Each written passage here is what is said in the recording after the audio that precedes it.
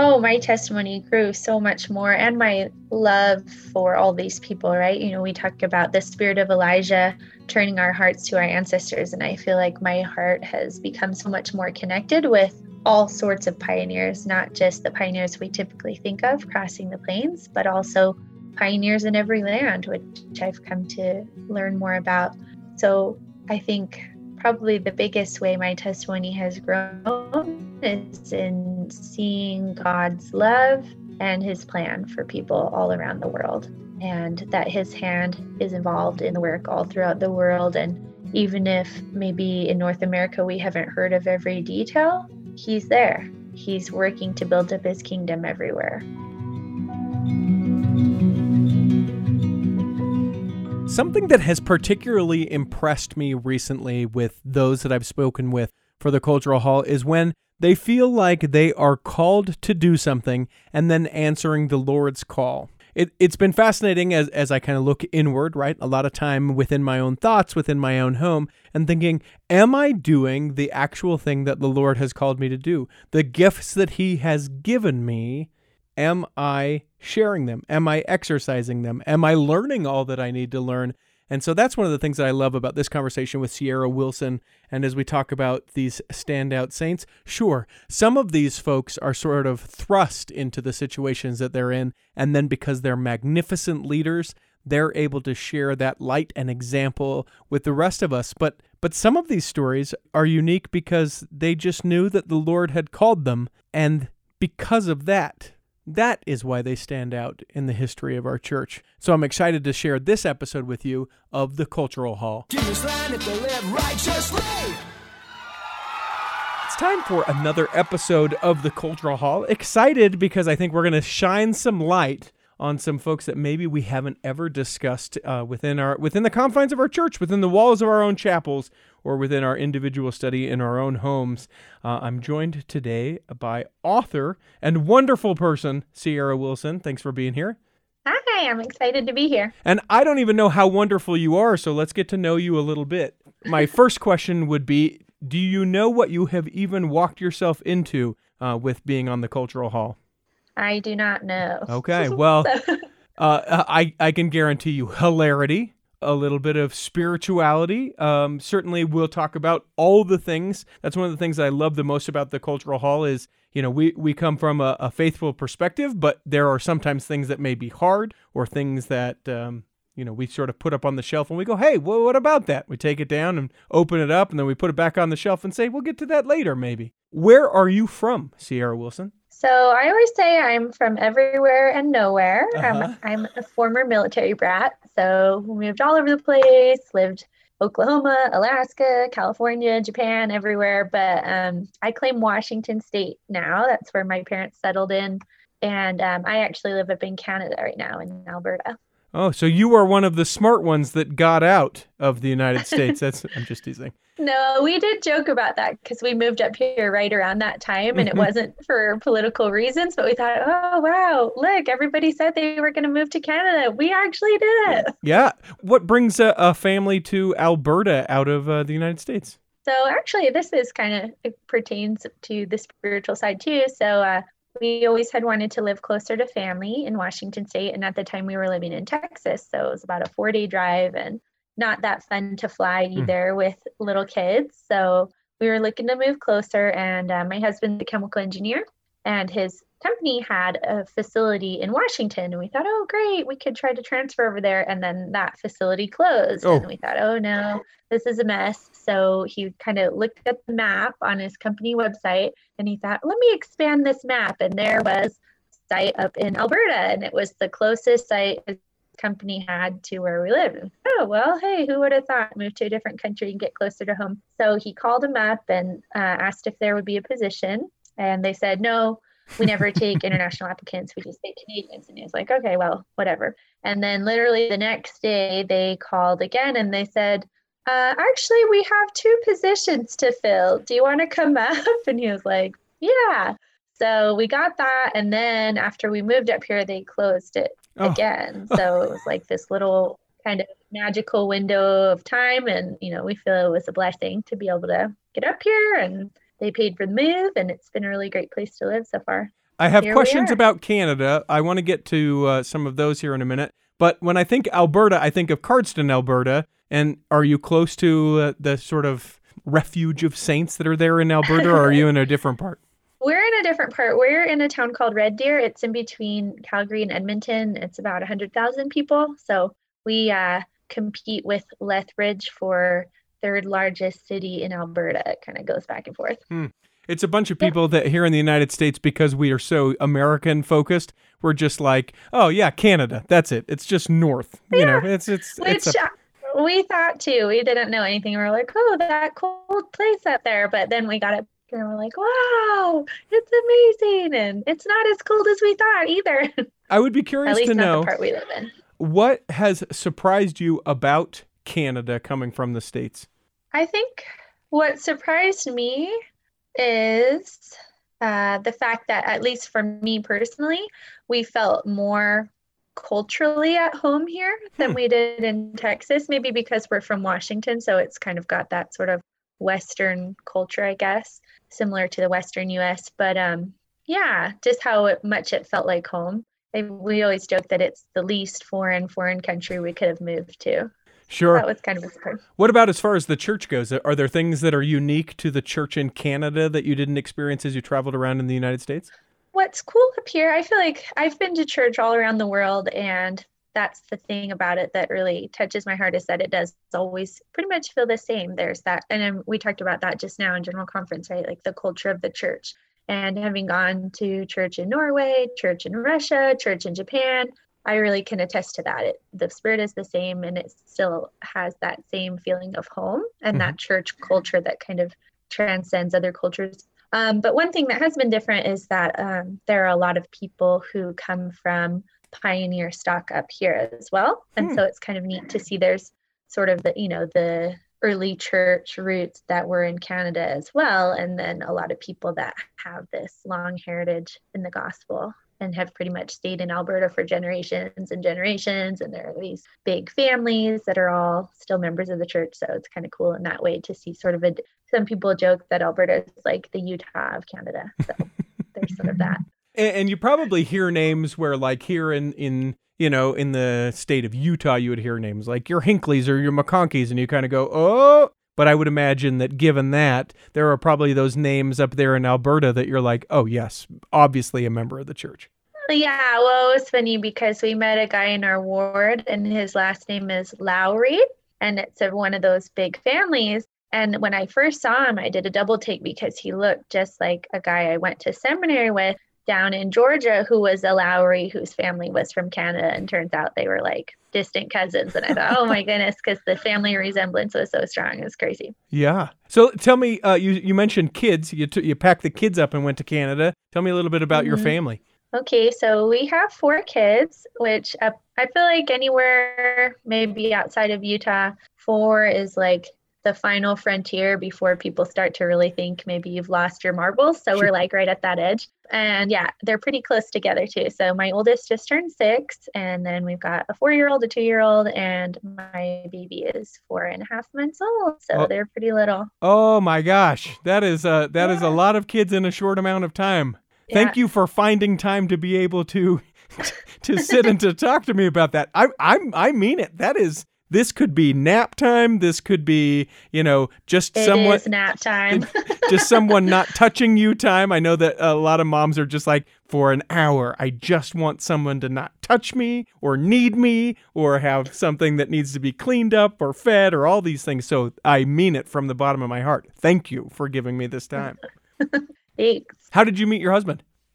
We met in Washington. So right after I graduated from high school, my family moved all the way from Georgia up to Washington. Very similar. Very similar.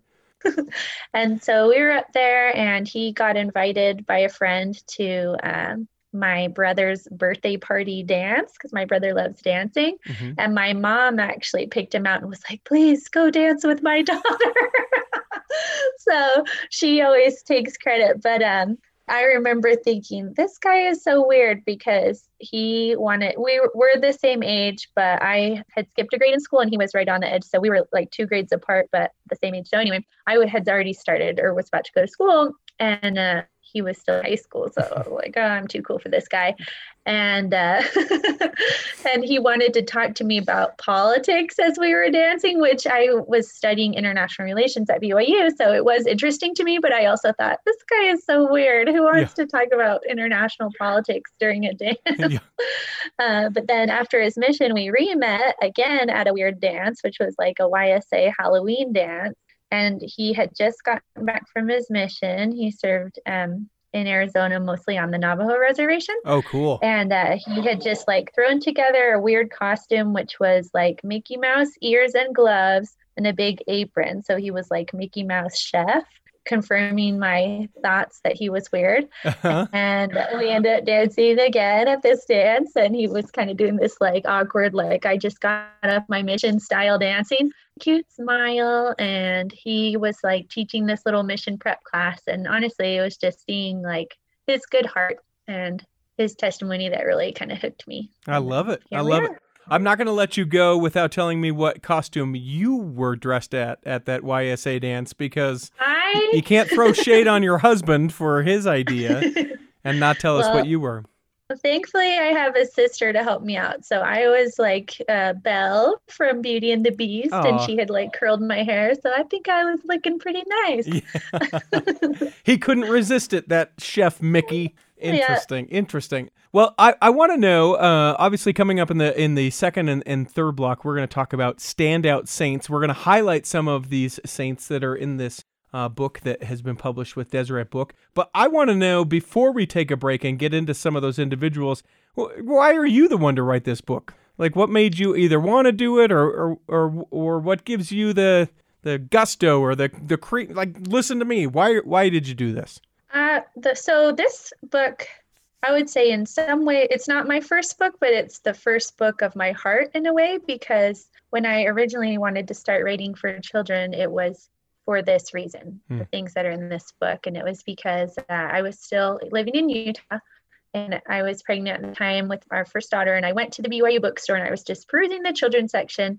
And we knew we were having a daughter, and I really wasn't finding very much by way of like hero type stories that featured women especially. And I thought, wow, I really want there to be, and there are wonderful women in the scriptures, but we tend to hear probably the same handful of stories again and again, which are great, but I wanted there to be more. And I also wanted something closer to our time. And so that was something that I'd kind of had on my heart and mind for years.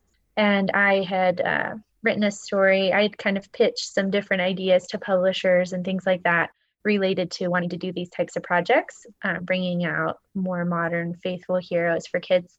And I had been shopping it around and not having much success. And then I sent a book I had written about Emma Smith, and it was a picture book. And I did a Deseret Book. And my idea was that this could be the first book in a series, kind of similar to some other books that are out there in the general market.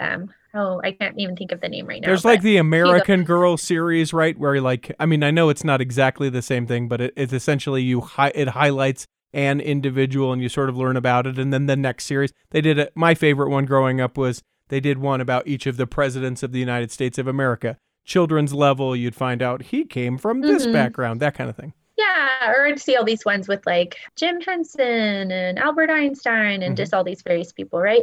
And I thought, I want that within our faith. And when I pitched this book, it took a while, and then they got back to me and they said, what if we did this, but all at once? And I was like, yeah, let's do it. I'm not going to say no, because it's like 40 books in one. Okay, let's do this. And I was really excited because I'd get even more of these stories out there all in one go. So they said, let's do this. And so I spent months and months and months and months going down the research hole, and all kinds of things happened in that adventure, trying to find all sorts of things. And the book came out. But as far as why me, I think maybe one reason why me is that I myself have lived all around the world.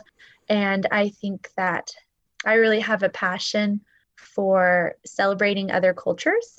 Before I was a teacher before having children, but before that, I had studied international relations and done study abroad, and I've lived in a lot of different countries, like I said. And I really wanted to find heroes that had not been talked about as much, and to make sure that when a child opened this book, they would see somebody that looked like them or somebody that they could personally connect with. Because in the children's book community right now, there's a big movement to try and bring out a wider diversity of books, because the vast majority of children's picture books that have been published to date feature white children, which, that's fine, but there are also other children that aren't really being represented in the books that they see. So they go to the store, they don't see any kids that look like them being featured as a hero, for example, right?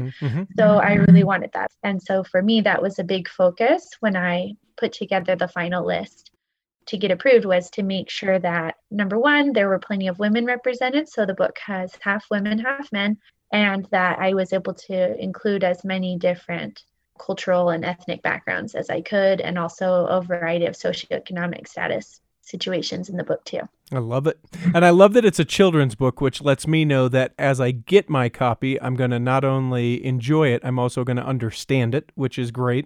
And then as we sort of talk about it, I hope that we can go sort of back and forth. We'll start ladies first, obviously. We'll go a woman that's featured in the book and a man that's featured in the book, and we'll get through a few of them. We'll just pick highlights. We don't want to make it so that people don't go out to Deseret Book. And by the way, you can find a link in the show notes for this episode where you can pick up a copy of the book. But I do want to give people an idea, a little bit of a taste of what it is. Let's take a break, and when we come back, we'll start highlighting some of those standout saints. We'll be back and do that in the second block of the Cultural Hall. Hey, this is Dan the Laptop Man from PC Laptops. It's our ultra mega back to school blowout sale. We have hundreds of thousands of dollars of ultra high quality laptops and desktops on sale for up to 50% off the original prices. We've got demos, scratch and dents, trade-ins, and funny colored computers. It's crazy. Remember, you get a lifetime service guarantee on any PC Laptops brand computer. That means if you mess up your Windows or you get a virus or spyware, it's covered forever. Got an old yucky computer? No problem. We'll take it in on trade and we'll transfer all your pictures, music, and all your stuff to your PC Laptops computer for free. When you get your computer from PC Laptops, we'll make sure you're taken care of for a lifetime. To make it impossible to resist, we're doing 12-month special financing on any PC Laptops desktop or laptop computer. Have I lost my mind? Get into any one of our locations right now or check us out at PCLaptops.com. PC Laptops, where computers start at $7.99. PC Laptops, we love you. Here in the second block of the Cultural Hall, we'll start to highlight some of these standout saints, but I have to let you guys know you are missing out if you are not a Patreon saint of the Cultural Hall. Well, first of all, you get to see the videos of each of the episodes when we record video. And in this particular episode, when Sierra was talking about the dance that her husband did, if you are not a Patreon saint, you will not see her reenact the dance that her husband did as they met. It's worth the admission alone. Remember, you can go to patreon.com/The Cultural Hall, and you can pledge $3, $5, or $10 a month. We would love to have you there. You can also go to theculturalhall.com and click on the link that says Patreon. And remember that if you are a Patreon saint, that you, that's right, you get to be a part of the secret but not sacred Facebook group with all the other Patreon saints. We'd love to have you there. Sierra, let's start. I want to hear about some of these standout saints. Okay, awesome. So first, let me just, and I guess this could go for whoever's looking at the video, but I'm going to just read out the contents because I want everybody to hear who's in this book. And I wish, let me interrupt you real quick. I wish that you guys could see this, those that aren't Patreon saints, because like a school teacher, she has flipped the book so that I can see, and she's ready like I'm on the reading rug with my snack for the afternoon. She is about to read me the contents of this. I love it. Go ahead. So the way that the book is organized, it goes chronologically and also alternates between women and men. Cool. So we go from the early pioneer restoration era up closer to the modern time. So we've got Lucy Mack Smith, Edward Partridge, Patty Bartlett Sessions, Hiram Smith, Mary Fielding Smith, Brigham Young, Eliza R. Snow, Heber C. Kimball, Emma Hale Smith, Joseph Smith Jr., Desideria Quintanar de Yanez, Orson Hyde, Jane Manning James, Elijah Abel, Emmeline B. Wells, Jonatana Napella, Mary Bomley, William Clayton, Emily Hill Woodmansey, Giuseppe Taranto, Ellis Reynoldship, Green Flake, Mary Metawanga, Carl G. Mazer, Elizabeth Claridge McHugh, Meliton Gonzalez Trejo, Sune Ishida Nachie, James E. Talmadge, Martha Hughes Cannon, Henry Eyring, Kon Shoshone Sandel, Kim Hojik, Minerva Taker, Huei, Casimira Victoria Twilinski-Werscher, and Helmuth Hubner. And then we've got Marjorie Pay Hingley, Anthony Obina, Julia Mavimbella, Alvesio Martins. And at the back, there's a list of some bonus saints where there's just a little bit of information too. I love that. As you were talking, I was like, yep, nope, no idea, have no idea, yes, just as you went through. That's exciting. Yeah, and I wanted it to be that way too, where there were some that were familiar. And, even if they are familiar, I think you'll learn something new. I definitely did as I researched. Even with Joseph Smith, I thought, oh, of course, I've heard all the Joseph Smith stories. I know everything. I took a Joseph Smith class at BYU. I'm sure I'm going to know all these stories. And I still found more as I researched. So, yeah, it's great because there are old heroes to learn more about and new ones to find and love. Let's follow a pattern like the book is sort of laid out. Obviously, we're not going to get to all of those saints that were mentioned. But it is curious. I mean, there are a lot of names that I have absolutely no idea, but maybe we start sort of back in the early times. We won't pick up everyone, but tell me about some of these folks, and then we work our way towards modernish day. Okay. Well, let's see. It's so hard to even choose. I think start at the very beginning. So with Lucy Mack Smith, I came to love her so much as I researched, and I read her book, which I would definitely recommend, which is the biography she wrote of Joseph Smith. So it's a history of the prophet Joseph Smith by his mother. And in that, you really come to see that this woman had spunk. She was not going to just sit there in the corner. She was always willing to boldly testify. And in this, one of the stories I chose, was one that really shows that spunk, right? So she herself, this little old lady, was helping to bring saints from the East Coast further in. And so they were going to have to cross up by, oh my goodness, I'm so bad with geography. But anyway, they were going to have to go up through the Great Lakes. Okay. So heading west through the Great Lakes. And as they're going along, it was frozen, it was all ice locked, and they weren't going to be able to continue on. And all the saints kind of started complaining and grumbling. And in this little town where they were, some people were worried that if people found out they were members of the church, they might be persecuted. And so some people were saying, don't let anyone know who we are, keep it a secret, don't say who we are. And she said, we're not going to be ashamed of who we are. And not only that, we need to show some faith. Gave this great speech, basically rallying their faith and saying, we can't just sit here. We have a God that we trust in. And she encouraged them all to pray and to ask that the ice would be broken up so that they could continue on their way. And they followed her lead. And sure enough, the ice did part, and really made me think of Moses, right? Like the Red Sea parting. But in this case, we have the ice parting for this small, faithful woman. And they were able to continue on their way. And it just, even talking about it now, gives me chills because she was such a leader of faith. Again and again, even to the end of her life, she was one to stand and boldly testify. Before the saints left to go west, she was so old at that point that she didn't go on. But again, she bore strong testimony in front of all the people that she was near of her faith. And she, to me, is definitely a hero. Absolutely. So that's one of the early ones. That's cool. All right. But I knew Lucy Mack Smith. I knew of her name. I knew who she was. So now we're going to pivot to a gentleman. Is this a gentleman I'm going to know? Sure. Okay. Well, let's see. Who should we pick? You know what? Let's pick one. I don't know if you would have heard of him or not. Do you want to go for somebody you heard of or not? Listen, you're leading. I'm just asking the questions. Okay, I'm the boss. All right, I'm going to choose Jonathan Napella because to me, not only was it a cool story, but also for those that like romance, his story has a beautiful romance mingled with a beautiful story of faith. So Jonathan is a Hawaiian saint, and he was royalty. He was descended from the line of chiefs, and he was a judge. So he was somebody high up in the social status, right? But then he was drawn to the gospel, and he actually had a vision that helped prepare him to want to receive the missionaries. And at this time, the missionaries were new in Hawaii and they were really struggling to make any headway, right? And so anyway, George Q. Cannon, who you may have heard of, he was the missionary there at the time, and they were able to connect and develop a relationship. John and Tana joined the church, and then he was able to really help the church start to get a foothold and progress. So he started kind of the first pseudo MTC and started to help the missionaries learn Hawaiian. And he actually had that in his own home. He and his wife were able to make room for the missionaries to live there, to learn Hawaiian so that they could actually connect with the people. And because he was so connected with helping the church and had accepted the gospel, he actually lost his position as a judge. So he sacrificed a lot in terms of his own prestige and his career in order to help the gospel grow in Hawaii. And so he went on and was instrumental in helping build up the church there.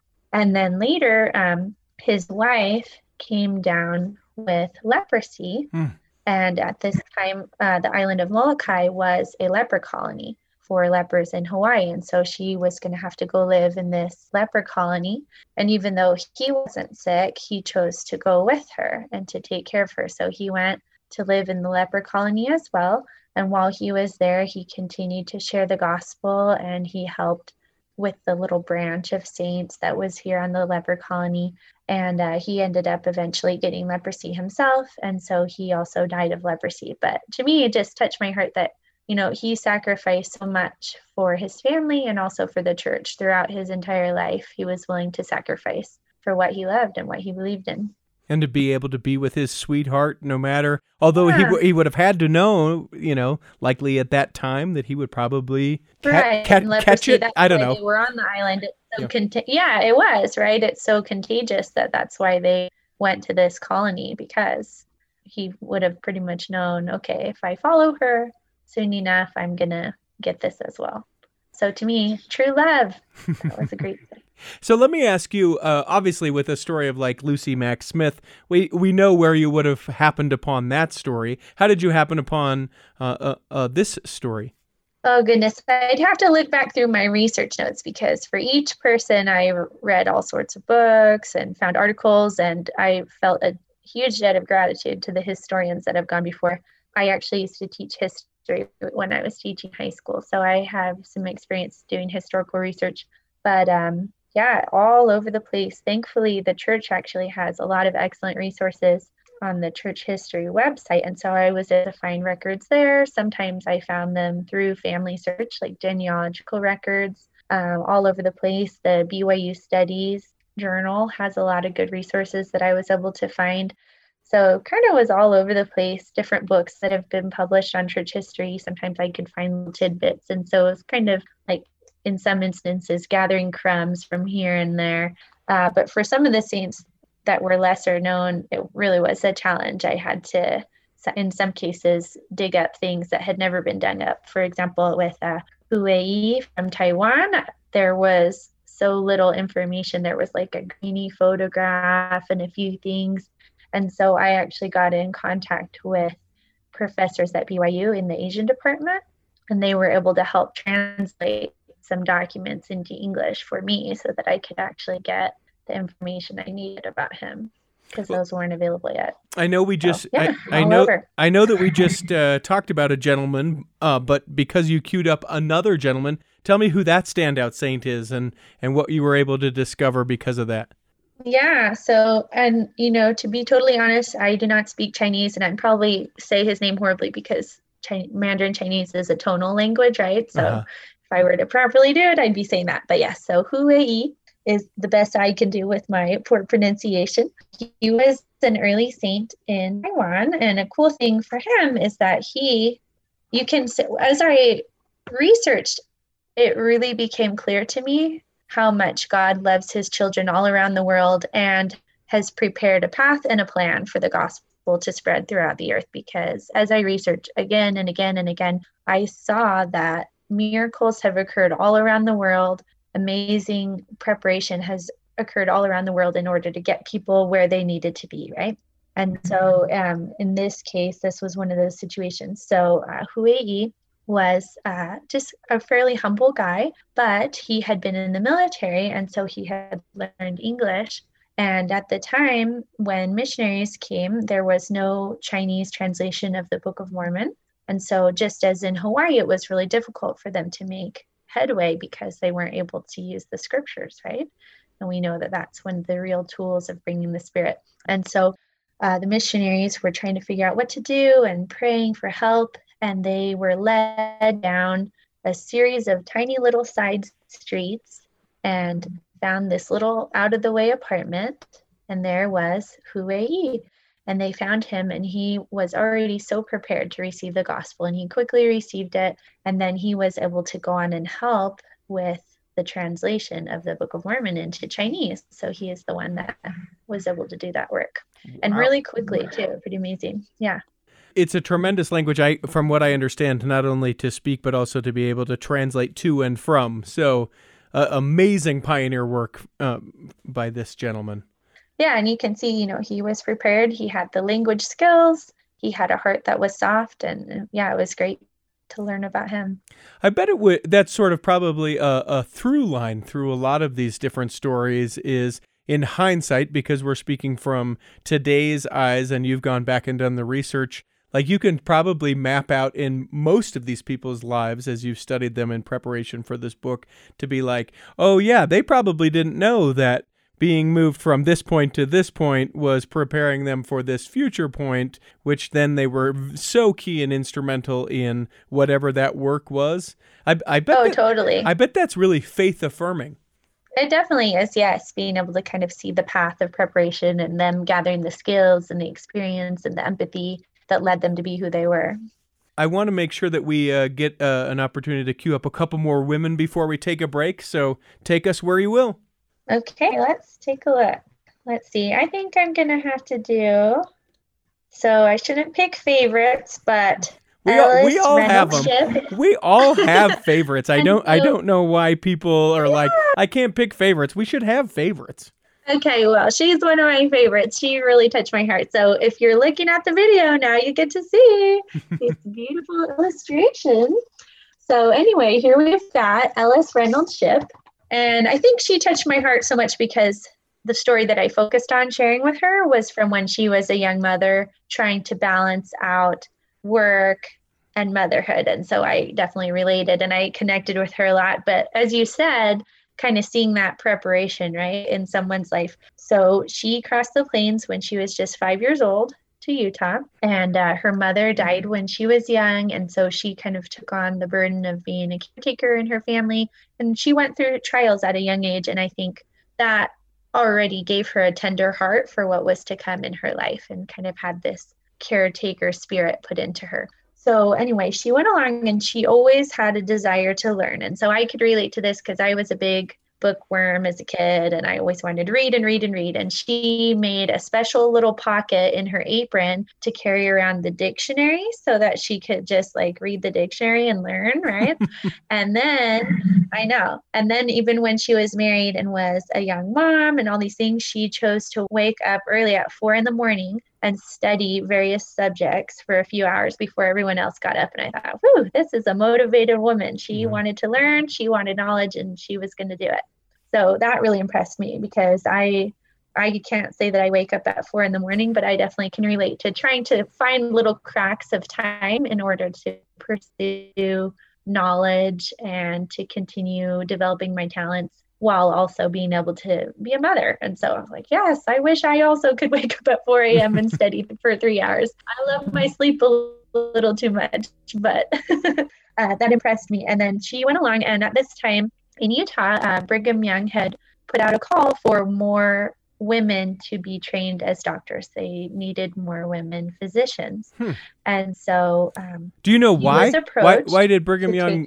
Why did there need to be more women physicians? I'm all for it. So the question isn't, anti that idea. An interesting thing to research. Brigham Young was very into people developing their knowledge and their education. He was a big proponent of education. Why specifically women? I'm guessing maybe for obstetrics, and I'm not sure actually with that. That would be interesting to research. But yes, he in general was pushing for the saints to develop skills and to develop education. So I'm not sure why in specifics he was going for women, but yes, this was happening. So she was approached and given this opportunity essentially, and she was a young mother. And so this was going to be a challenge because the medical schools were in the East and here she was in Utah. So that would mean leaving her family, going to the East Coast to study. And this was a time when there was polygamy, right? So there were other women in the home that could care for her children, which was actually kind of an amazing thing to learn about too, the way that the wives would work together and support each other, because it seemed to be fairly common that they would help. Like, for example, one would take care of all the children for a while the other went to school, and then they would switch and things like that. So they really supported each other in developing other talents and other capabilities. But anyway, so she decided, she prayed and she felt that this is what she needed to do and followed the Spirit. And so she went, and there wasn't much money for her to do this. So she had to live like super, super cheaply, just eating like the bare minimum, like bread and milk type diet. Like the ramen of the times. Yeah, like living on the ramen of the time and doing all kinds of odd jobs to make it through, including being the night guard of the cadavers at the school. So yeah, like, and you can see she all her life had this drive to learn, and she was motivated and she knew how to work hard, and she definitely had to put this into effect while she was there at medical school too. So she made it through, she did it. And she was one of the first female doctors in Utah. And she came back and she continued to find that balance between motherhood, which she always said was her number one priority, and also serving the community. And so she had her kids help her in her medical clinic so that she could still be with them and also continue her medical practice. And then she went on and educated other doctors, other nurses, and shared her knowledge and had a practice for decades. So yeah, she's a pioneer in many senses of the word. And it's Ellis Reynolds, is that right? Yep, Ellis Reynolds Ship. That's an individual that I what I love so much, and why I was so eager to be able to speak to you about it is, sort of as we queued it up at the beginning, right? There are a lot of people that I'm like, yes, of course. Edward Partridge, sure. Lucy Mack Smith, you bet. Marjorie Hinckley, right? Okay, those are names that I know, but maybe because I haven't taken the opportunity, or maybe because these names just haven't been shared with other people, there are a lot of great examples. You call them standouts, and I'll affirm you in that. These standout saints who really can set an example for all people everywhere in whatever challenge they may be facing. I like that, the inspirational part of giving us examples that I think maybe we can relate a little bit closer to, because not only are they people like we're people, they're also saints like we're saints, and we can say we have this common tie that binds us to them, and also they're amazing individuals. For sure. Yeah. Let's take a break, and when we come back, I'll have you hit up maybe. I'm going to put you on the spot because we have limited amount of time. You've got one more gentleman and one more lady that you can tell us a little bit about, and we'll ask you the 3 questions that we ask everyone who steps into the Cultural Hall. You don't know what those are. Everybody else does. We'll get to those and everything else coming up in the 3rd block of the Cultural Hall.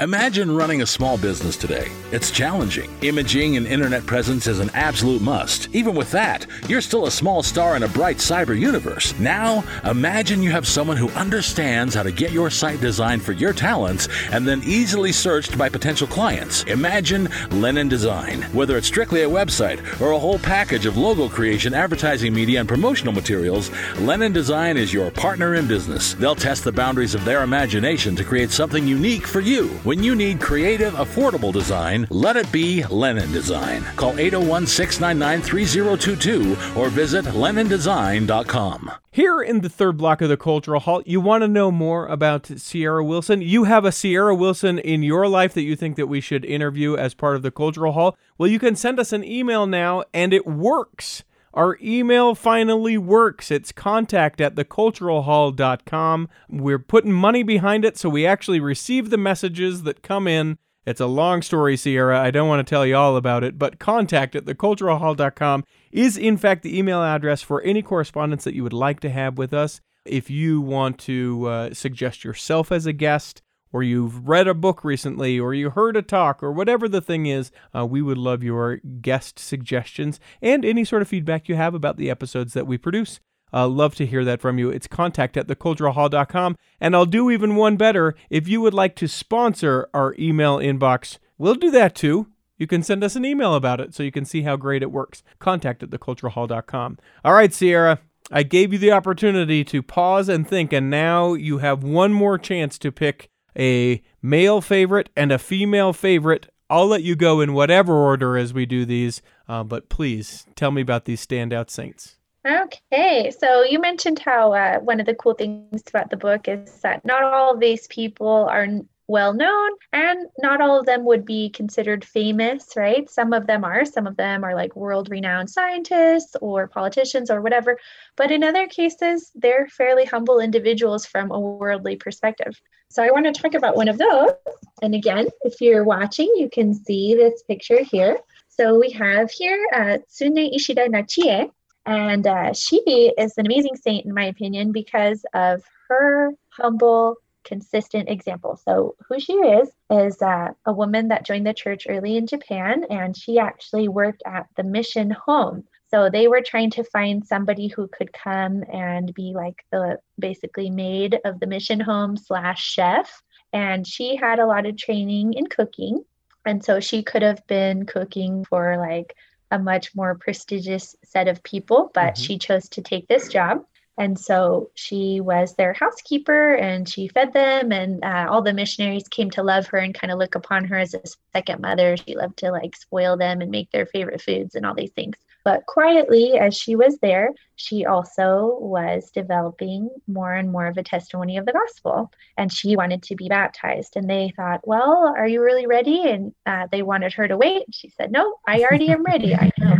And so she was able to be baptized. And then she started to invite people to come stay with her one by one, like family members or friends, and she was helping others to learn about the gospel. So she was a great member missionary. She was always bringing people in, helping them to learn as well. And then eventually, when she was older, the missionaries that she had loved and that she had served pitched together to raise money for her to be able to go to Hawaii, which was what she wanted to do, so that she could go there and be able to do temple work. And so she was able to go to Hawaii, but she didn't stop her missionary work. And I just love this image. So try to imagine this in your mind. This little old Japanese woman with a little basket on her arm of like church materials to go out and share. So this is what she would do. She would get her little basket with scriptures and pamphlets and whatnot and continue to go out and share the gospel. And she was able to help build up the church of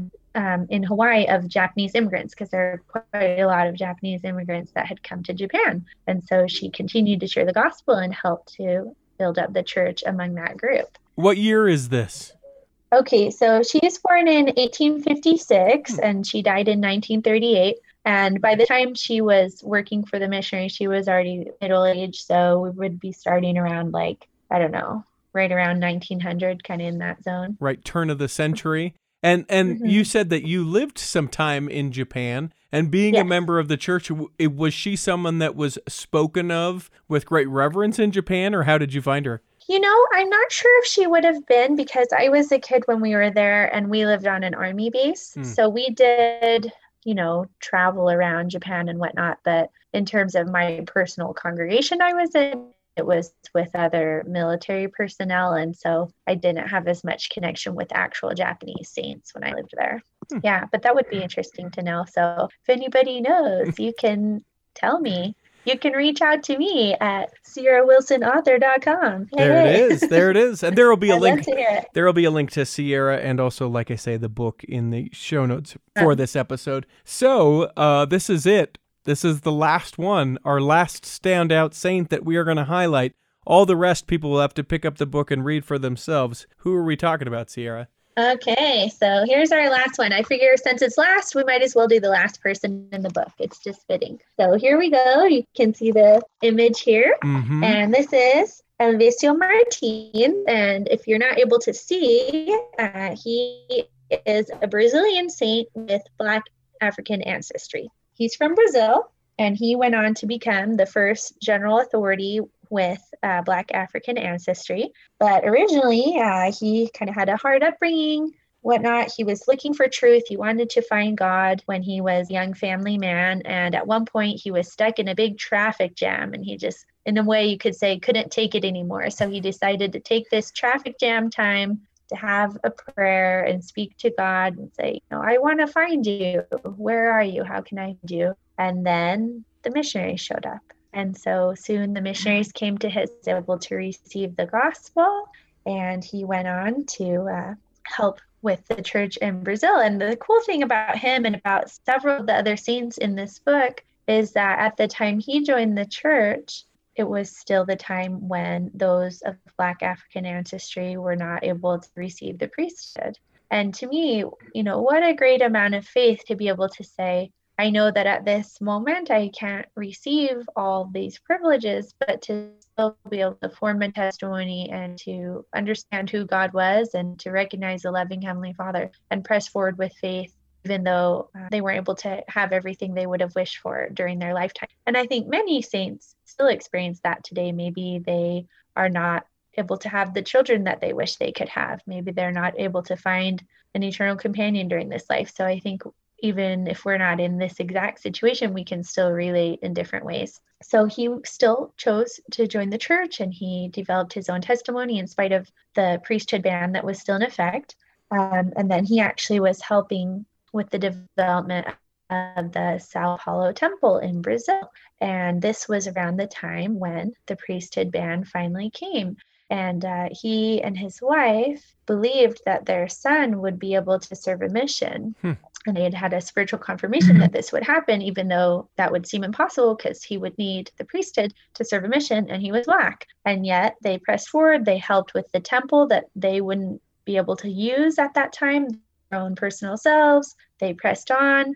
And then, yes, the ban was lifted, and the priesthood was open and available to any worthy man within the church, regardless of race. And so, as we said, he was able to eventually be called as a general authority. His son was able to serve the mission, and they were able to continue helping with the temple there in Brazil.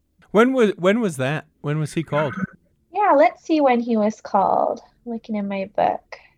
I do know the ban was lifted in 1978, so I'm thinking it was probably in the 80s, maybe the 90s. He passed away in 2005, so somewhere between 1980 and 2000 probably. So as you look at the lives of all of these saints, certainly the ones that we've highlighted and the ones that are just highlit, I guess would be the way I would phrase that within the book, the bonus saints as well. A question that I would have for you is, what have you then gained from this experience?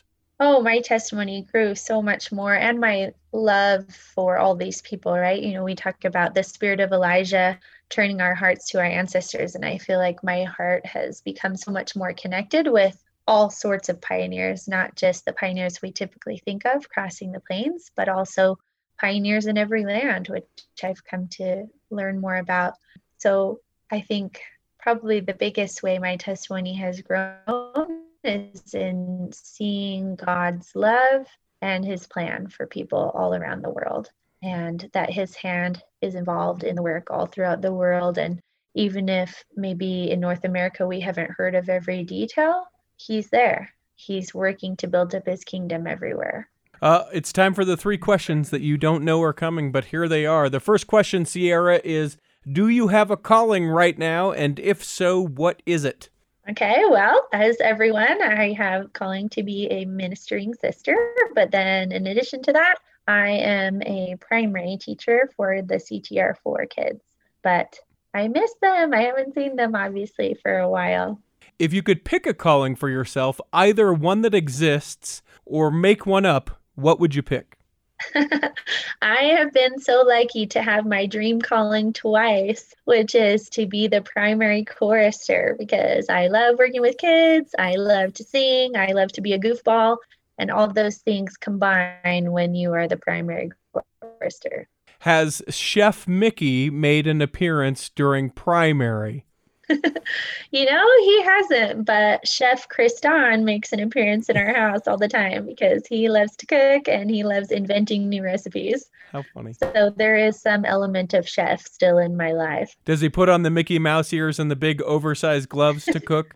He doesn't, but sometimes he wears his fancy prize-winning apron. So I don't know if we have time. Do you have time for a really quick story? Yeah, please. Okay.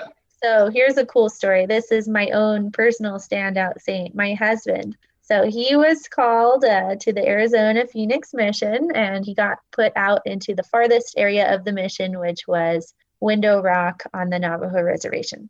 And he ended up serving in one area for 16 months. So he was pretty much there the whole time. And we've gone back to visit. He's got a lot of people that he still loves there. So hi, if anybody's listening. But anyway, during this, so he's a white guy, and most people on the Navajo Reservation are not. So he kind of stood out like a sore thumb because he's blonde and he's tall, and he definitely looked different going around in his suit. But they have a big Navajo Nation fair. And one of the things in this fair was a fry bread competition. Who could make the best fry bread, which is like, I don't know if it's kind of almost like a really, really puffy tortilla. That's not the best description, but essentially a super, super fat kind of fried, maybe not super healthy, but really tasty tortilla. It's like if a scone and a tortilla had a baby, kind of, right? Yeah, totally. Yeah. That's a good way to describe it. So anyway, his companion really wanted to enter the competition and roped him in. He was like, okay, sure, I'll do it. And it turned out that this year it wasn't just to make the best fry bread, it was to make the healthiest fry bread. And so Chris was adding in all kinds of extra ingredients and all this stuff, and they had to light their own fire. And sorry to throw his companion under the bus, but apparently his companion could not get his own fire lit. Too bad, but Chris used his Boy Scout. Although, let's point out, though, the gospel principle that sometimes you can't light your own fire, but need to borrow the light of someone else until you can light your own fire. There, we brought it back. It's perfectly fine. We removed him from under the bus. Yes. So anyway, it's all right. But in the end, Chris won this competition, and he got this little apron that's cool and says that he won and says like Navajo Nation on it and all this stuff. And it was a big deal that a white guy won the Navajo fry bread making competition, because fry bread is like a big deal on the Navajo Nation, and the news spread. So he was like kind of a little bit of a celebrity, but it ended up opening doors and people wanted to talk to him. And so he was able to actually teach quite a lot of people on his mission. And this crazy little competition was one of the things that helped open doors. So God works in mysterious ways, even through fry bread. Yeah, God works in delicious ways, it sounds like. Well, yeah, that too. All right, the last question. We ask everyone who steps into the cultural hall, and I would ask you to interpret this as ever you would like. But the question remains, what is your favorite part of your faith? My favorite part of my faith is for sure the atonement of Jesus Christ, because that's the core.